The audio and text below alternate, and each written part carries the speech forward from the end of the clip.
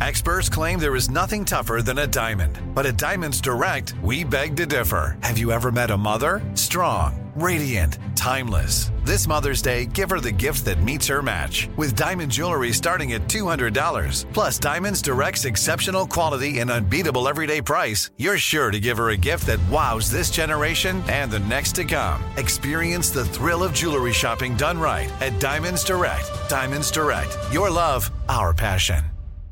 Planning your next trip? Choice Hotels' family of 22 brands has over 7,400 locations and the perfect hotel for any traveler you want to be. Like a Cambria Hotel, serving up locally inspired craft cocktails for all my folks who maybe want to meet up and talk about Mad Royals. Check into a Radisson Hotel with flexible workspaces for you strivers who listen during business travel. Or a Comfort Hotel with free hot breakfast, family-friendly pools, and big spacious rooms for the parents who listen with their kids and need a little retreat. What are you waiting for? Join Choice Privileges and start earning points toward your next stay. Find a stay for any you when you book direct at choicehotels.com, where travels come true. When you think about the future, what kind of technology do you envision? Whatever the future holds, artificial intelligence will undoubtedly be at the heart of it all. Join Graham Class as he hosts Season 2 of Technically Speaking, an Intel podcast, and hear from the minds transforming healthcare, retail, entertainment, personal computing, and more with the help of AI. Tune in every other Tuesday and explore the latest technology that's changing our world today and creating a more accessible tomorrow. Listen to Technically Speaking, an Intel podcast on the iHeartRadio app, Apple Podcasts, or wherever you get your podcasts. What's up, this your boy Lil Duval, and check out my podcast, Conversations with Unc, on the Black Effect Podcast Network. Each and every Tuesday, Conversations with Unc podcast feature casual and in-depth talk about ebbs and flows of life and the pursuit of happiness. Unlike my work on stage, I tap into a more serious and sensitive side to give life advice and simply offer words of encouragement, yet remind folks to never forget to laugh. Every Tuesday, listen to Conversation with Unc, hosted by Lil Duval on the Black Effect Podcast Network, iHeartRadio app, or wherever you get your podcasts. Presented by AT&T. Connecting changes everything. Welcome to Stuff You Missed in History Class from HowStuffWorks.com.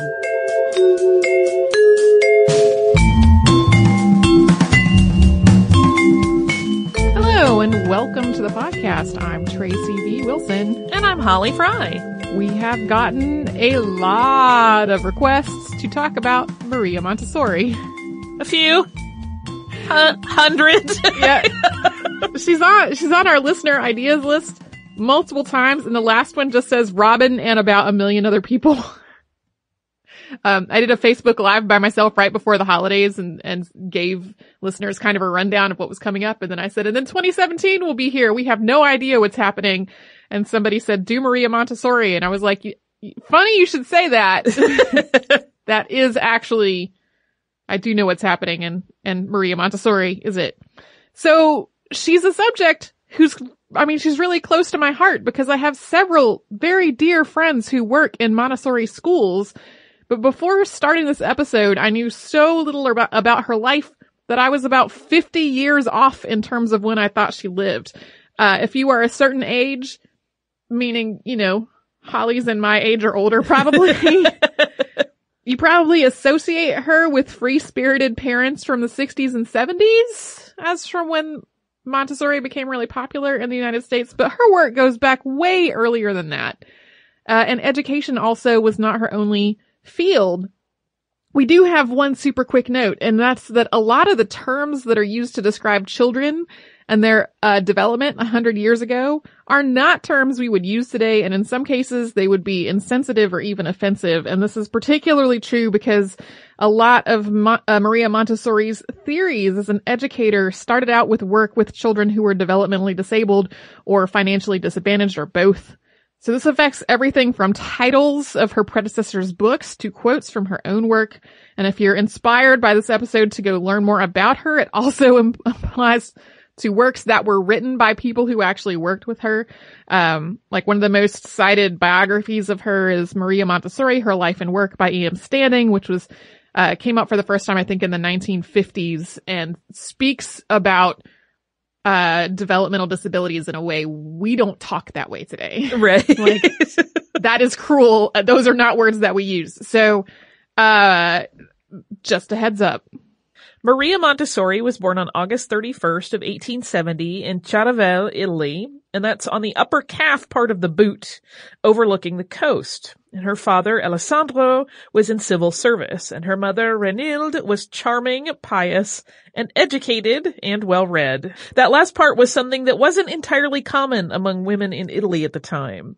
The nation was newly unified and very conservative, with fairly rigid gender roles that kept women mostly in the world of domesticity and motherhood, with few opportunities for advanced education or other work. Maria and Renilde were very close, and from a very early age, Maria was focused on helping people who were less fortunate than she was. As an example, part of her daily chores included doing some knitting of clothing that would be donated to the poor, and this was something she didn't mind doing because she genuinely wanted to help. In her very early childhood, Maria wasn't particularly interested in excelling at school, but that started to change as she got a little bit older. Her parents wanted to find a better education for her than was available in their province. Eventually, Alessandro got a new post that allowed them to move to Rome.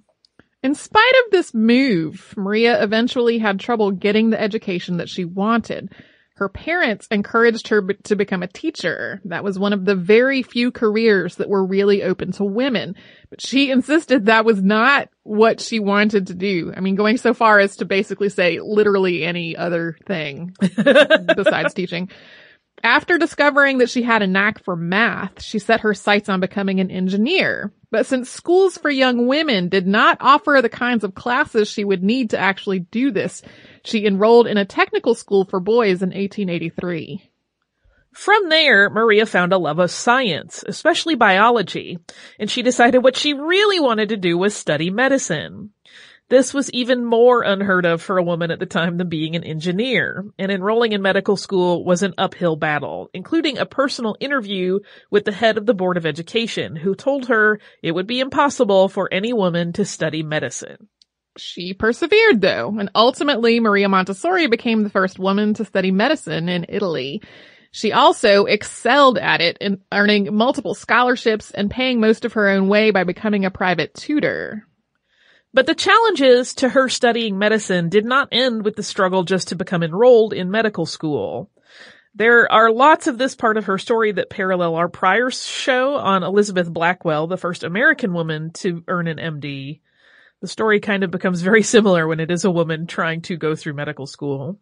Montessori faced derision and harassment from her male classmates, and because it was considered improper for her to participate in dissections in a co-ed setting, she had to do all of her dissecting work alone in the evenings, surrounded by the other students' cadavers in a dissection hall illuminated by lamps and candles. This started to wear on her, and eventually she almost gave up, walking out in the middle of her work one night and making up her mind to find a pursuit that would not seem so set against her. But on the way home, she saw a woman begging in a park, and the woman's child caught Montessori's attention. It was playing with a piece of colored paper with this just completely rapt attention. Something about this scene really struck Montessori, and it gave her renewed determination. But it wasn't, as you might assume, to become a teacher. It was to complete her medical education no matter what obstacles were in her way. When she graduated in 1896, she was the first woman in Italy to earn a Doctor of Medicine. At this point in her life, Montessori was also an advocate for feminist and social causes. This would continue to be true throughout her life. She was appointed to represent Italy at a feminist congress in Berlin the same year that she graduated from medical school. She also advocated for the rights of working women and against the use of child labor. In 1899, she went on a lecture tour on the, quote, new woman.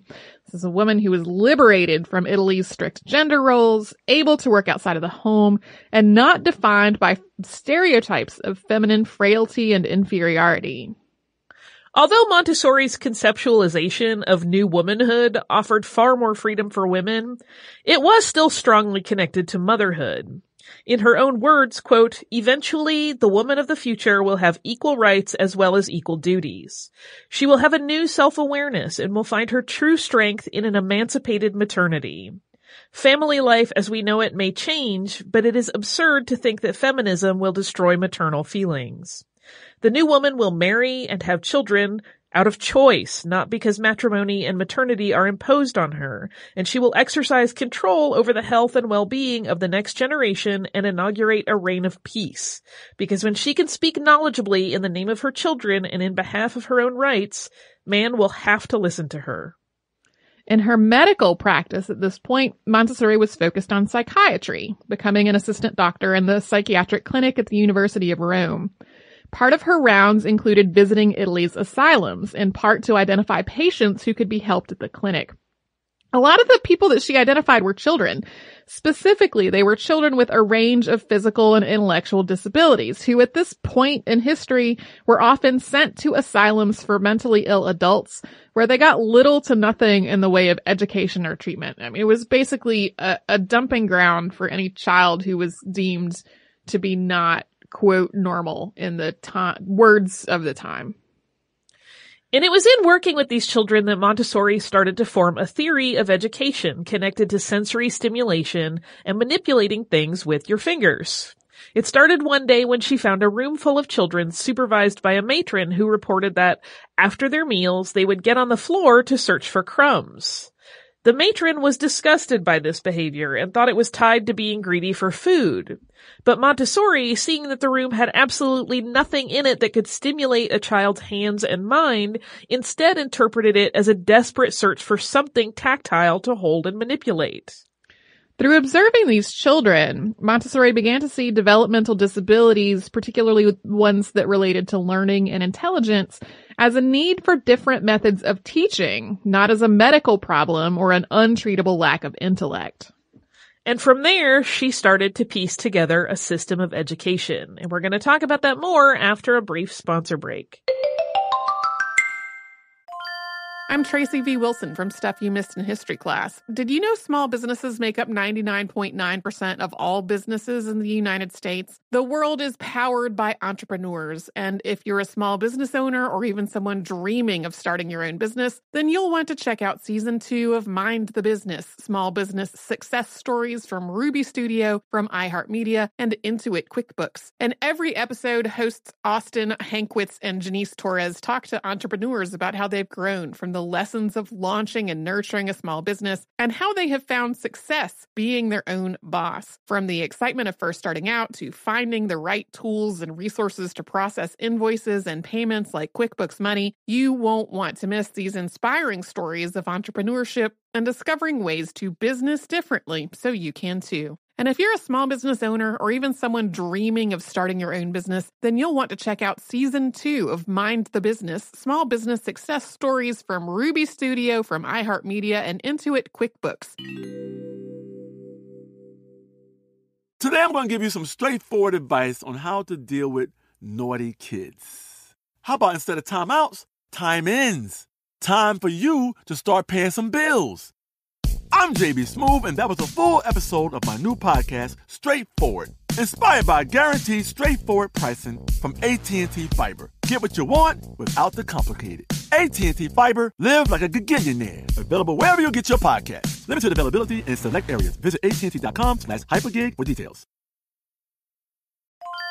Planning your next trip? Choice Hotels has a stay for any traveler you want to be, with 22 brands and over 7,400 locations. Whether you're a business traveler, a family road tripper, someone who wants to seek out history and maybe make your own, or just planning a quick getaway, Choice Hotels has a stay for any you. Like a Cambria Hotel, where you can be a cocktail connoisseur and sip locally inspired craft beverages at downtown locations in the center of it all. This is a fun way to visit cities with a lot of history and a lot of fun in mind. Or a Radisson Hotel for all our productivity powerhouses out there. With flexible workspaces and on-site restaurants, you'll get the most out of your work trip. You'll get the coffee, the Wi-Fi, and the work done. And we can't forget about Comfort Hotels. Imagine you're a family road tripper, waking up in your big spacious room and then heading down to a free hot breakfast for the entire family, including waffles. So you'll be well fed and ready for the day's adventure, even if that's just relaxing. After that, you're spending all afternoon relaxing by the pool. You deserve it. What are you waiting for? Join Choice Privileges and start earning points toward your next stay. Find a stay for any you. Book directly at choicehotels.com, where travels come true.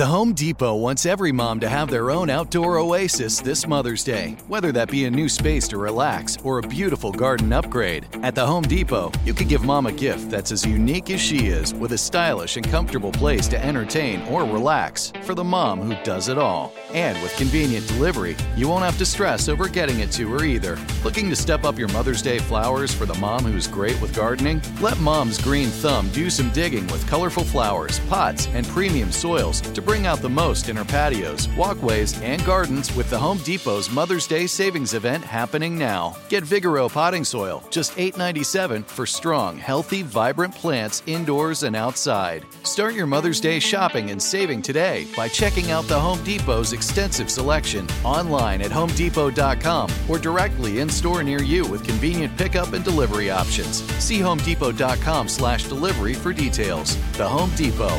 How doers get more done. As she started to consider an approach to educating children with disabilities, Maria Montessori began studying the special education theories of two doctors, Jean-Marc Gaspard Itard and Edouard Seguin. And although Itard's work had included some truly questionable attempts to cure deafness, his methods for educating deaf children had been groundbreaking in France. He was also the person who wrote about the feral child who became known as the Wild Boy of Aveyron, and Itard was also a proponent of the idea that children move through specific developmental stages, and that their education is most effective when it's appropriate to each of those stages. Seguin, who was born in France and later moved to the United States, had written a book called, quote, Idiocy, and its treatment by the physiological method, which theorized that developmental disabilities stemmed from issues with the central nervous system and consequently could be treated with exercises and sensory activities. Montessori found that her theories were compatible with Itard's and Seguin's. For example, she thought that children passed through, quote, sensitive periods in which they were particularly receptive to learning certain new skills and concepts. And she thought that sensory experiences were critical to learning. In 1899, she delivered an address at a pedagogical congress in which she stressed that children with developmental disabilities, quote, were not extra social beings, but were entitled to the benefits of education as much as, if not more than, normal ones. She started to promote something that was, at the time, completely revolutionary in Italy. Special education classrooms, where children with disabilities could receive an individualized education that was appropriate to their individual needs. So as we've talked about in previous shows on special education and its history, today the goal is typically to educate children with disabilities in the same classroom with their non-disabled peers in the least restrictive environment that can still meet their needs. So even though she was advocating for basically segregated schooling for children with disabilities, at this time, the idea of educating them at all was a huge step forward in Italy. Yeah, the difference between that and sending them to a mental asylum. We're grown-ups. Yeah. Soon, Guido Baccelli, the Minister of Education, invited Montessori to come to Rome and deliver a series of lectures on special education. And she did. And in 1899, she was appointed co-director of a state school for children with intellectual and developmental disabilities. Over the next 2 years, she worked tirelessly, both at the school and by traveling to London and Paris to study other theories of special education. She rigorously observed her students, evaluated what worked and what didn't, and then would refine her approach accordingly. And as she built on her knowledge and her methods, her students performed exceptionally well. Several learned to read and write well enough that they were able to sit for the same exams that were required of other school children. And as she was doing all of this, she was also doing a lot of other work, including having a medical private practice and being the chair of hygiene at one of Italy's 2 women's colleges, which she held from 1896 to 1906. This earned her a lot of praise, but Montessori found that it raised a lot of questions within her own mind. If her methods allowed her special education students to perform as well as their peers in regular classrooms, what did that say about the methods that were being used in those classrooms? Should non-disabled students have been performing even better than they were? So, in 1901, Montessori left the special education school in Rome, and at this point she'd had a son, Mario, with the school's other co-director, Dr. Giuseppe Montesano. The date of Mario's birth is kind of unclear. It's often reported as March 31st, 1898. Montesano's family was against the idea of his marrying Montessori, and although Montesano did legally recognize Mario as his child, he also insisted that the baby be kept secret. Mario was sent to live with a wet nurse and then to a boarding school. There's not a lot written about Maria Montessori's role in this decision, but based on her really sticking to what she wanted and thought was best, in other parts of her life that we'll talk about later, it seems as though she would not have been, like, bullied into sending her child away. Like, this seems like it was a decision that, like, she also probably didn't want to marry him and thought that it would be best for another family to look after Mario. So with her son being cared for in the country in secret, Montessori returned to school herself. She enrolled again at the University of Rome with the goal of furthering her education so she could create an education program suitable for all children. She studied pedagogy, psychiatry, anthropology, and educational history and philosophy. She became a professor at the University of Rome in 1904 and eventually became its chair of anthropology. During those same years, the world of education was also changing. During Montessori's childhood and early career, many schools in Europe and the United States were just dominated with memorization, recitation, and repetition. This might have had something to do with why Montessori was not particularly into doing well at it in her early childhood years. But educators like Friedrich Froebel, the German reformer who coined the term kindergarten, had started to shift that model. More and more educators were starting to talk about making schools into more home-like, inviting places that engage children through their senses rather than just drilling them in recitals and repetition and learning things by rote to spit them back out again. And of course, this is a very simplified overview of education at the time. There were a lot of schools of thought that were going on about how children should be educated, particularly in early childhood during the late 19th and early 20th centuries. But from Montessori's point of view, Froebel and other reformers had taken and were taking an approach that was too intuitive and romanticized. She favored an approach that she saw as more scientific, incorporating exact measurements of children's bodies that would be kept as part of their record, making clinical observations, collecting and interpreting data about what was working and what wasn't. In 1904, she had returned to lecturing on pedagogy, and she advocated approaching pedagogy through science to gather data and pinpoint successful strategies for education. Eventually, Montessori wound up with a theory of education that drew from all kinds of disciplines, including medicine, psychology, and physiological and cultural anthropology. This was an approach that was holistic and multidisciplinary, aimed at creating an educational setting that would nurture and inspire the creativity and desire to learn that she believed to be present in all children. The idea of physiological anthropology comes up from time to time in the context of the eugenics movement, because it's about, like, human physiology and how it relates to anthropology. It does not appear that Maria Montessori ever had anything to do with that movement. And in fact, a lot of the things that she advocated were directly contradictory to eugenics.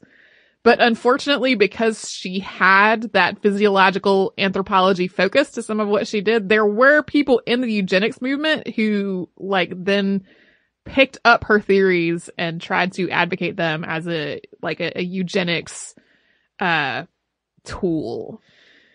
She actually put all of this theory into practice for the first time in 1907. A charitable society that was purchasing and refurbishing tenement properties in impoverished areas of Rome had approached her about starting a daycare in the neighborhood. Most of the parents who were living there worked, and children not yet old enough to be in school during the day were being left alone, sometimes with basically no supervision, because their parents just did not have the means to care for them while they were at work. The result was the Casa dei Bambini, aka the Children's House, which opened in San Lorenzo Quarter on January 6th of 1907, in one of the tenement buildings where the children actually lived. About 60 children were enrolled, and they were all under the age of 7. Montessori saw this as an opportunity not only to implement her teaching methods, but also to make a charitable effort to try to lift the residents of San Lorenzo Quarter out of poverty through educating their children and making it easier for their parents to comfortably go to work every day.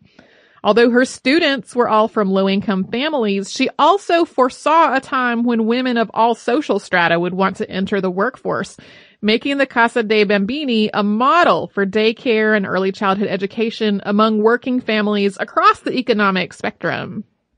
In terms of the school itself, it was sized for children's needs, with tables, chairs, cabinets, wash basins, and the like all being sized down to their scale.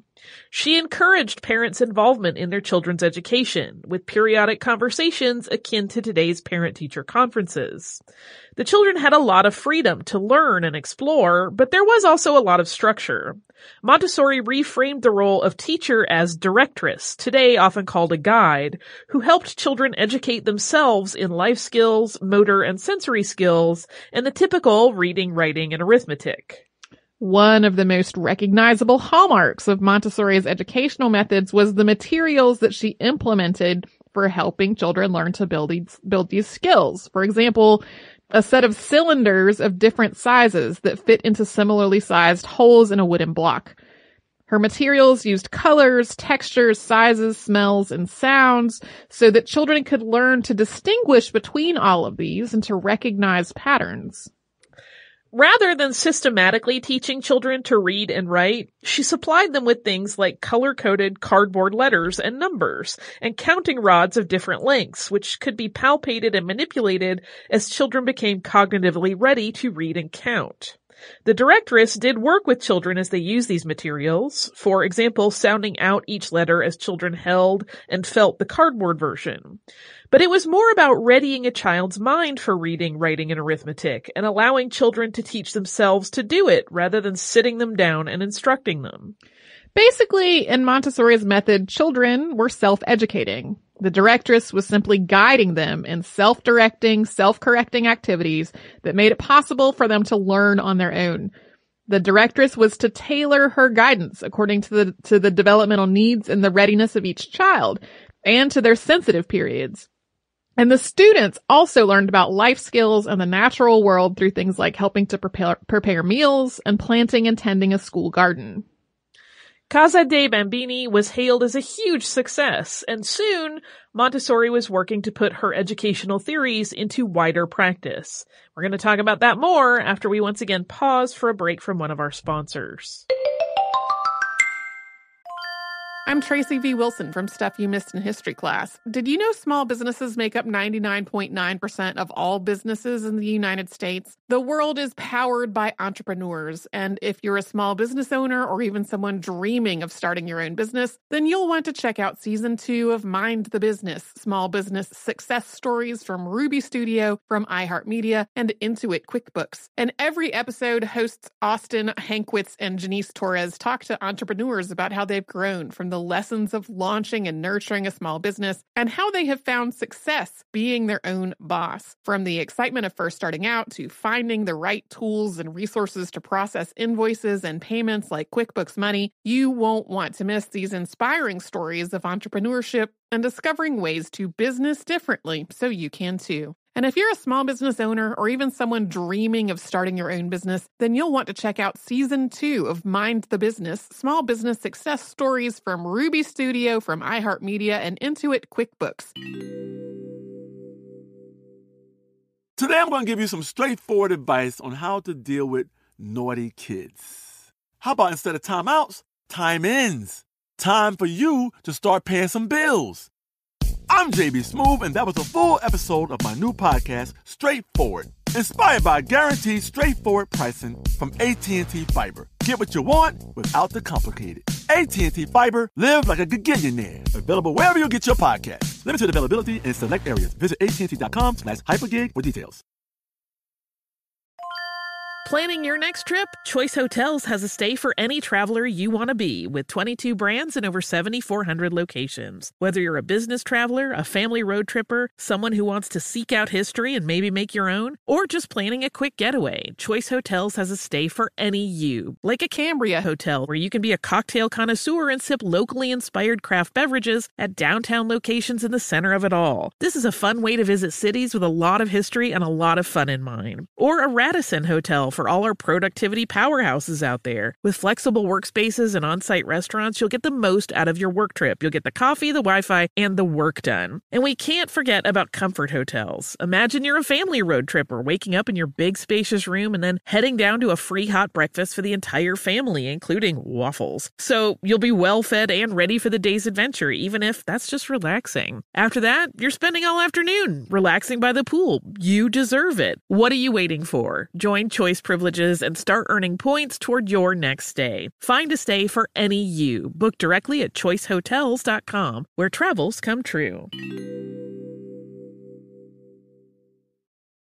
The Home Depot wants every mom to have their own outdoor oasis this Mother's Day, whether that be a new space to relax or a beautiful garden upgrade. At the Home Depot, you can give mom a gift that's as unique as she is, with a stylish and comfortable place to entertain or relax for the mom who does it all. And with convenient delivery, you won't have to stress over getting it to her either. Looking to step up your Mother's Day flowers for the mom who's great with gardening? Let Mom's green thumb do some digging with colorful flowers, pots, and premium soils to bring out the most in her patios, walkways, and gardens with the Home Depot's Mother's Day Savings Event happening now. Get Vigoro potting soil, just $8.97 for strong, healthy, vibrant plants indoors and outside. Start your Mother's Day shopping and saving today by checking out the Home Depot's extensive selection online at HomeDepot.com or directly in-store near you with convenient pickup and delivery options. See HomeDepot.com/delivery for details. The Home Depot, how doers get more done. As we said before the break, Maria Montessori's first school, Casa dei Bambini, opened in 1907. Soon she had established several other schools in Rome, both in the San Lorenzo Quarter and in other more affluent parts of the city. By 1910, her reputation was really growing in Italy, and she had started a school to train other directoresses. She had created a curriculum that was starting to be shared around the world. She left her position at the original Casa dei Bambini in 1911 with the goal of bringing her methods to more classrooms. Worried that her methods could be distorted or implemented in an ineffectual or damaging way, she did as much as she could to disseminate information herself and educate people on her methods personally. She wanted Montessori's directoresses to follow her methods absolutely. Yeah, she really did not want teachers to be like, I'm just going to take the Montessori method, but I'm only going to take these blocks and numbers and those sorts of things, and I'm going to do my own thing. She wanted people to follow exactly what she was advocating and what she was writing down. She did not think it was going to be effective otherwise. Maria Montessori used her medical and academic background to publish papers on the method in journals. She wrote what would become known as the Montessori method in 1910, and it began to be translated and published in other nations. Its first publication in the United States was in 1912. She published Dr. Montessori's own handbook in 1914 and a 2-volume work called Advanced Montessori Method in 1918 and 1919. Montessori was also Catholic, and over the course of her life wrote several books that were more religious in nature for children, such as, quote, The Mass Explained to Children.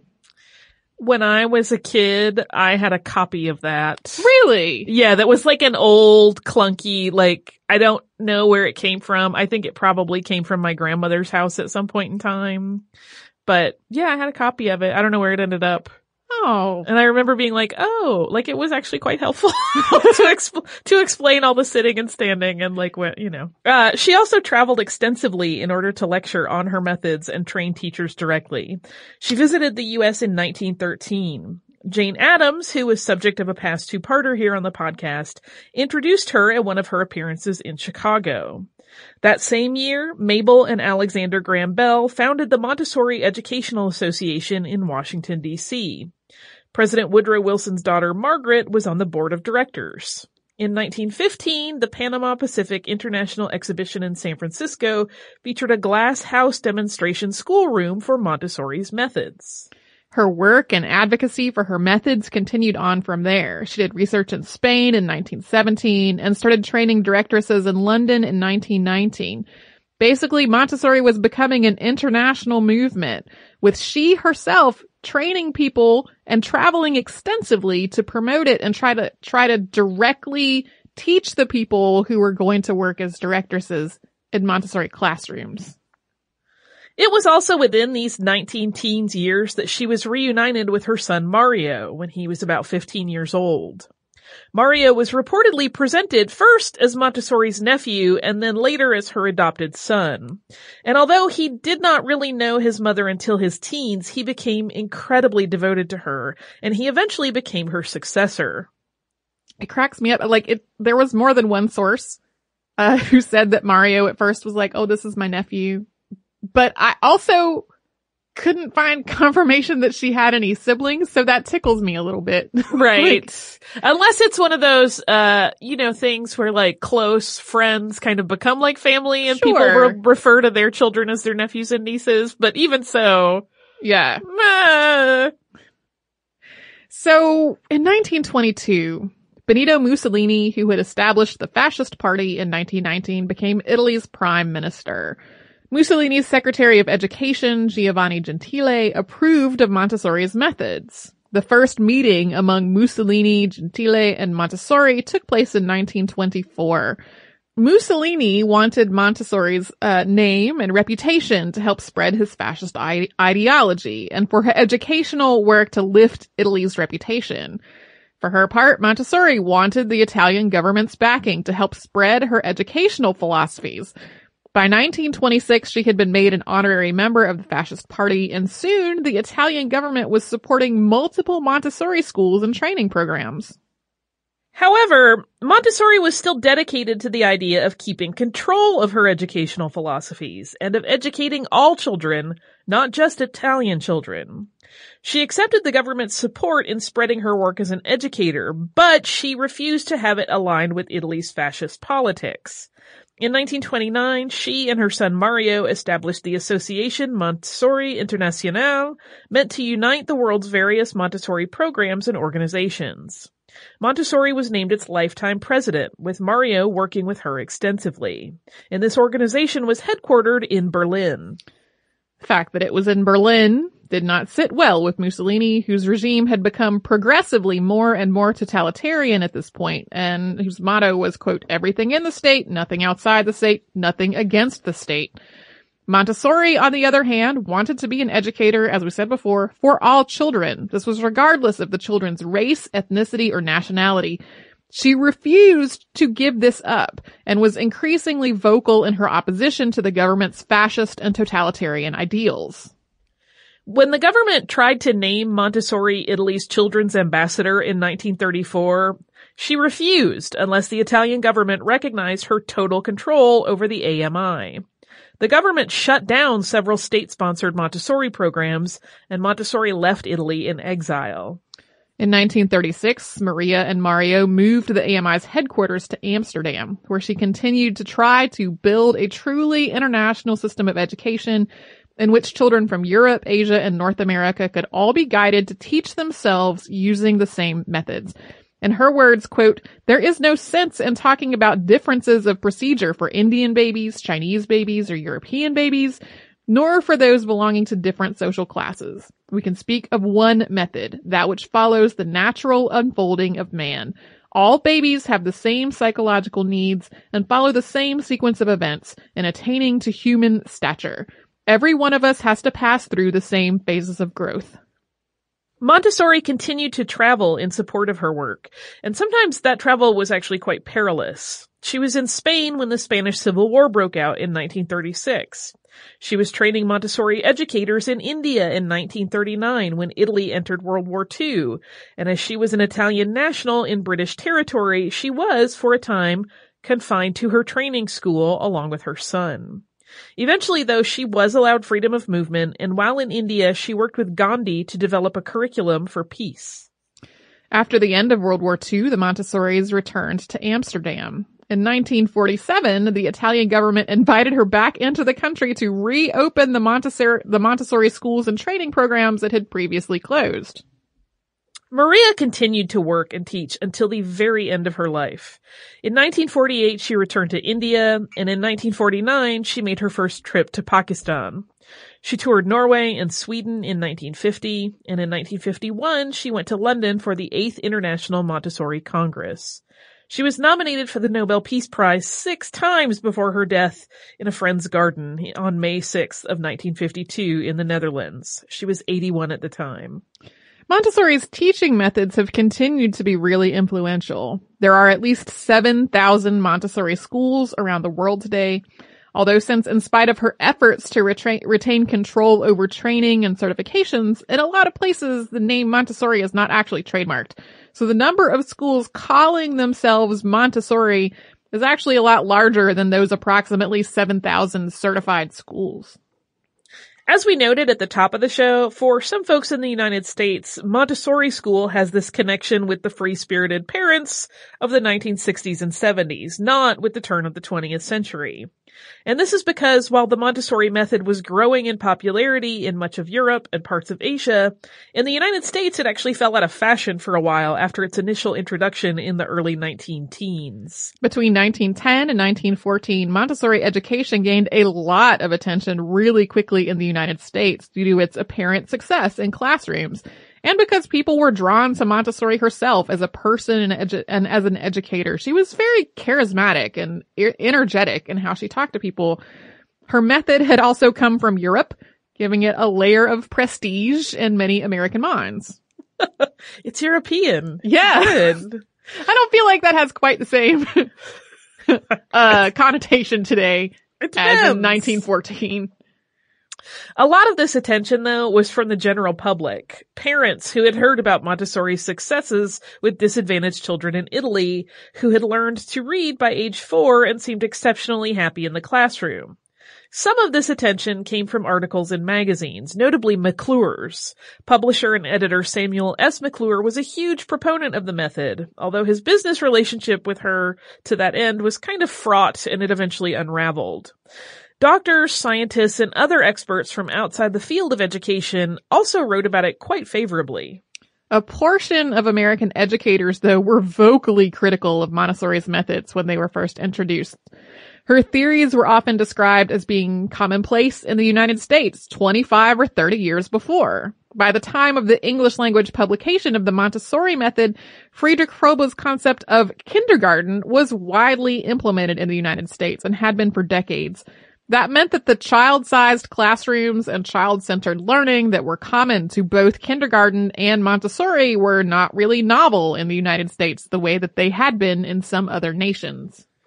In the words of William H. Kilpatrick of Teachers College, Columbia University, who published a highly critical The Montessori System Examined in 1914, quote, Madame Montessori belongs in the history of American educational theory, essentially along with the writers antedating 1880. In several fundamental respects, she is some 30 years behind the best of our present. Some educators also criticized Montessori's work in the 19-teens as failing to engage children's imaginations, prompting Anne E. George, one of the biggest proponents in the United States and the translator of the Montessori method for English in its first U.S. publication, to counter, quote, the Italian educator, it is said, makes the mistake of bringing the children too closely to the earth, as distinguished from other methods which encourage imagination and deal in fairies and knights and imaginative games. Dr. Montessori makes the children see the world as it really is. To her, a block is a block, not a castle. The hands and fingers are anatomical structures, not pigeons. The children learn real geometrical forms by their right names. Triangles, squares, circles, ovals, not as symbolic abstractions. So, for the first few years after its introduction in the United States, Montessori education was a bit of a flash-in-the-pan fad. But quickly, dedicated Montessori schools dwindled, especially after the United States entered World War I. Yeah, it's from Europe. Prestige meant something quite different when World War I started and it became it's from Italy. Yeah.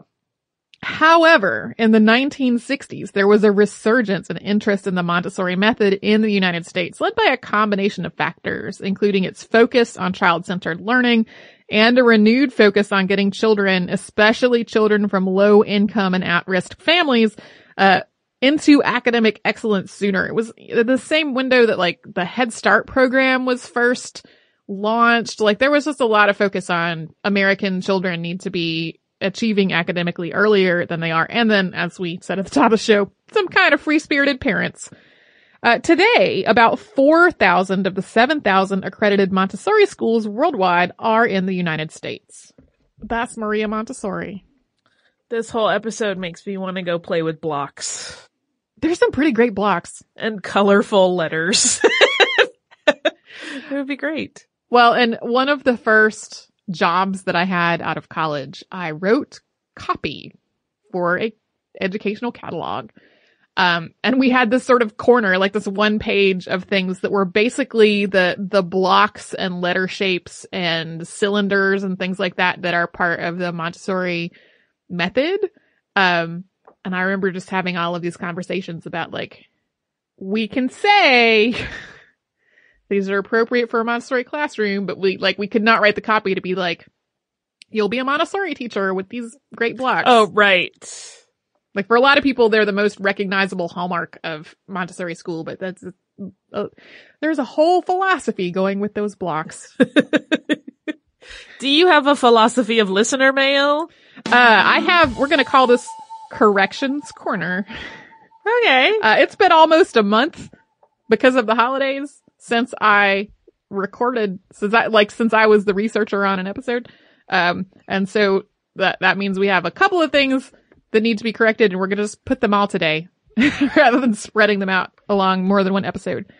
The first is about our Unearthed Part 1, where we talked about the HMS Terror, and we got several notes along these same lines, and I'm going to read just one of them, and this is from James. James says, "Hi, Tracy and Holly. First off, I wanted to thank you for doing the podcast. And in the Unearthed Part 1 segment on the confirmation of the HMS Terror's location, mentioning the oral histories of the indigenous peoples of Canada's north that had already marked the location of the ship. If it's not too rude, I just wanted to make a mild correction. The indigenous peoples in Canada's Arctic, including the man who told the expedition where he had seen the ship's mast, are the Inuit, not First Nations. It might seem like a mild topic, but the Inuit are often miscategorized or lumped in with the other indigenous peoples, and the issue can be fraught with emotion. I know I can chafe when the Métis, of which I am a member, are miscategorized.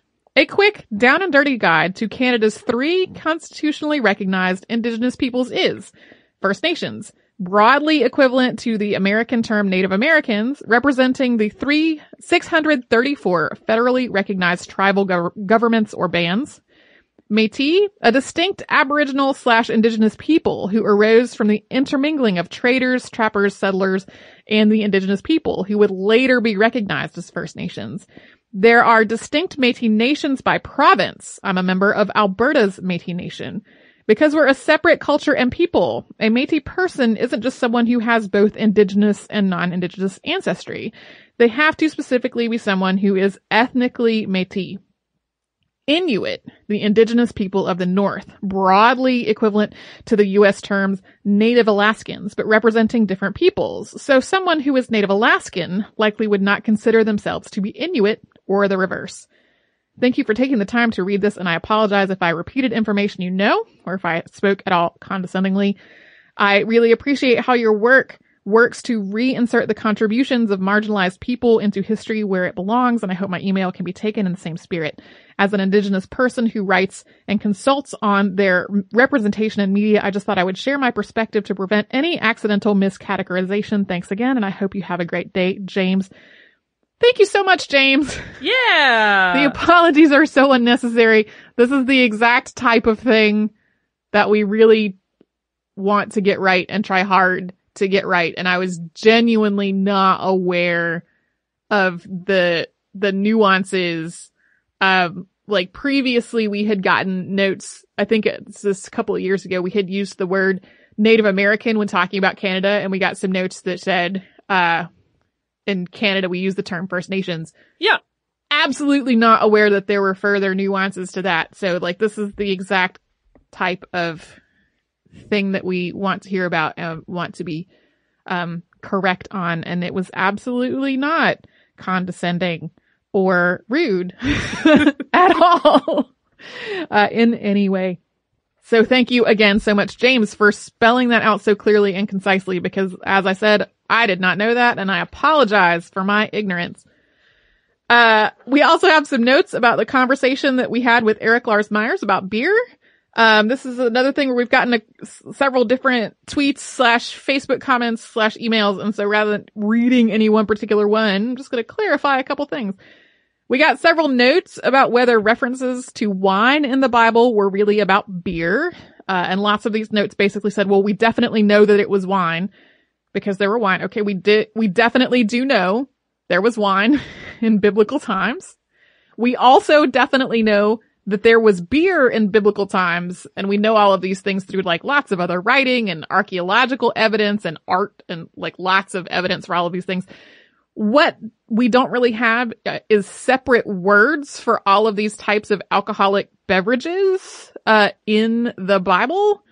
So it's not completely clear whether everything that's translated today as wine was really made out of grapes. So we were definitely not trying to say there was no wine in the Bible. Like that's not what we said.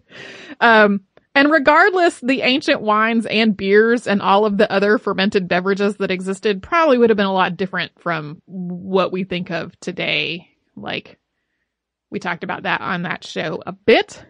Eric had also said in the beer episode that he had no idea whether he was making up the date that the Reinheitsgebot was revised to include yeast after Louis Pasteur's work in the 1850s in Strasbourg.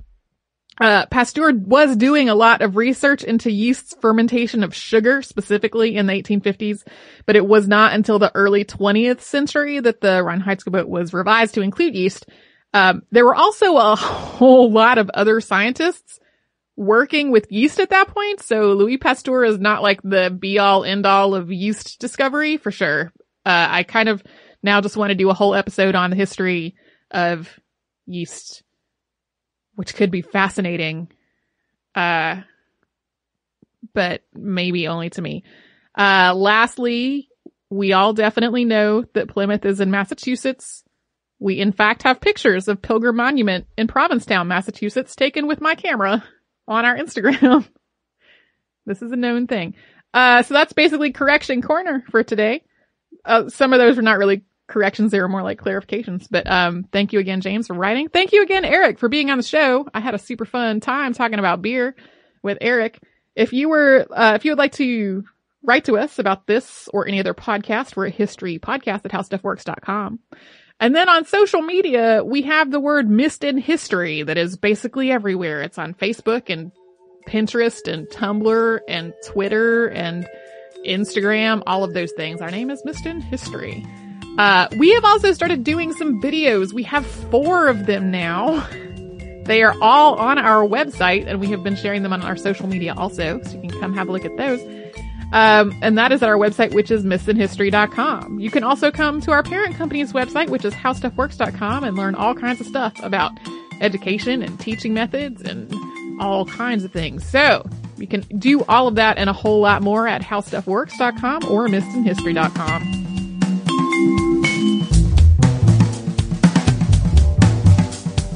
For more on this and thousands of other topics, visit howstuffworks.com.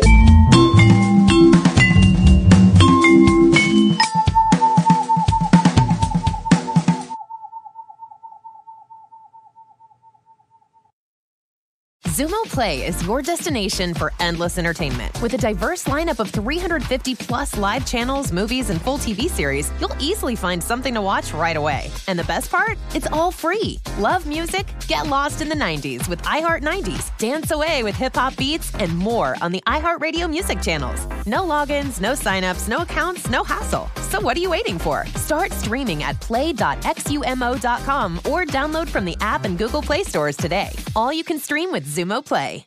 Xfinity has free premium networks for everyone this month, no matter what kind of entertainment you love. Addicted to true crime? Catch killer cases and more spine-tingling shows on A&E Crime Central. Crave adventure? Explore Asian action movies on Hi-YAH. Searching for something extreme? Check out skating, snowboarding, and more on Fuel TV Plus, the global home of action sports. And find crowd-pleasing bops on iHeartRadio's Hit Nation playlist. There's new free shows and movies to love every week. Say free this week in your Xfinity voice remote. This is Malcolm Gladwell from Revisionist History. eBay Motors is here for the ride. With some elbow grease, fresh installs, and a whole lot of love, you transformed 100,000 miles and a body full of rust into a drive that's all your own. Brake kits, LED headlights, whatever you need, eBay Motors has it. And with eBay Guaranteed Fit, it's guaranteed to fit your ride the first time, every time, or your money back. Plus, at these prices, you're burning rubber, not cash. Keep your ride or die alive at ebaymotors.com. Eligible items only. Exclusions apply. There's no distance too far for the perfect trip.